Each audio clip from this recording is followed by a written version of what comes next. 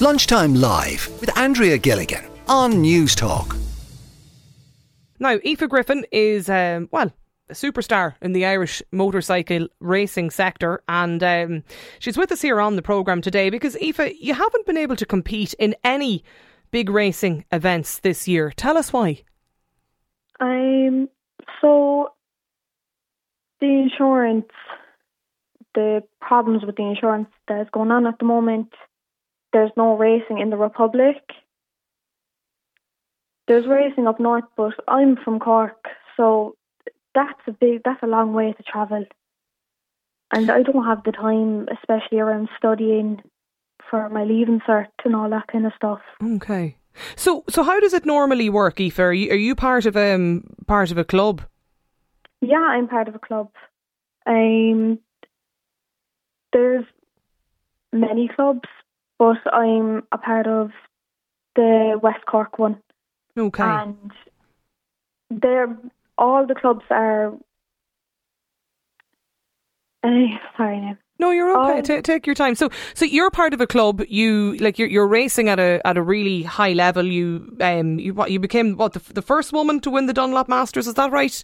2 years ago. Yeah. So you're really passionate about this, and you're really good at it, Aoife. But because of the issues around insurance, you've been left now that you can't compete here at the moment. No, I can't compete. I can't develop my skills. I can't get better unless I go up north. But even at that, it's hard stuff, like. And what's when you talk to those in the club that you're in Cork, what have they been told by the insurers, or what's the reason? Why can't I suppose they get the public liability insurance that they'd normally have? So the problem has been with accidents that has happened in recent years. I know the sport is dangerous. By all means, it is dangerous. But it's still a sport. It's still something benefiting young people, such as myself and such as my other friends inside in the sport. But that shouldn't be a means to stop the sport altogether just because of money. And you've heard back, obviously. Is it Motorcycling Ireland? Isn't that's the governing body?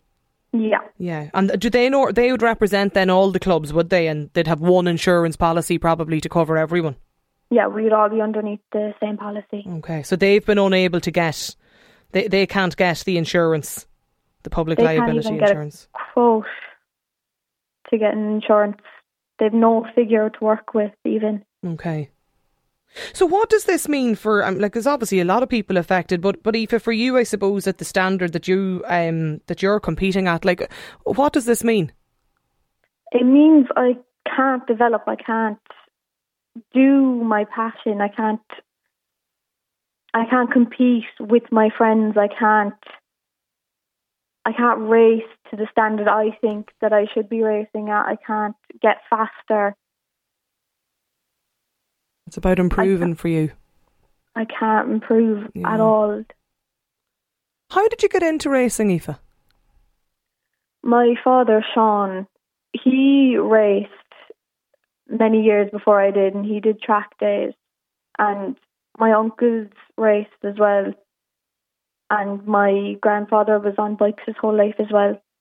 So that was where the kind of line of the bikes came in. And my father's generation was the one that uptook the racing. And I got brought into the sport that way, and I haven't stopped since. Yeah. So it's obviously hugely in the family, and you grew up with this, Aoife. And what age did you start racing at?